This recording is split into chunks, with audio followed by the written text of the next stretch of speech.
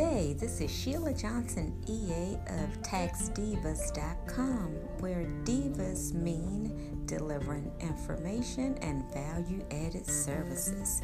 This is time for a tax tip break. Have you ever wondered what is the difference between a tax credit and a tax deduction? Yes, tax credits are utilized to help you save on the amount of taxes that you owe.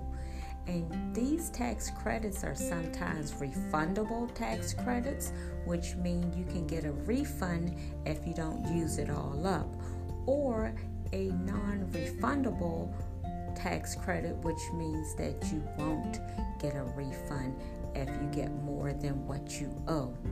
But then we also have tax deductions. We subtract the tax deductions from your income before we figure out the amount of taxes you owe. Credits are your best friends. If you want to find out more, visit the IRS at irs.gov and you're able to see if there's tax deductions or credits that you qualify for. You can also have that discussion when we meet. My goal in life is to help you plan, plant, and prosper in this great decade. Make it a great one.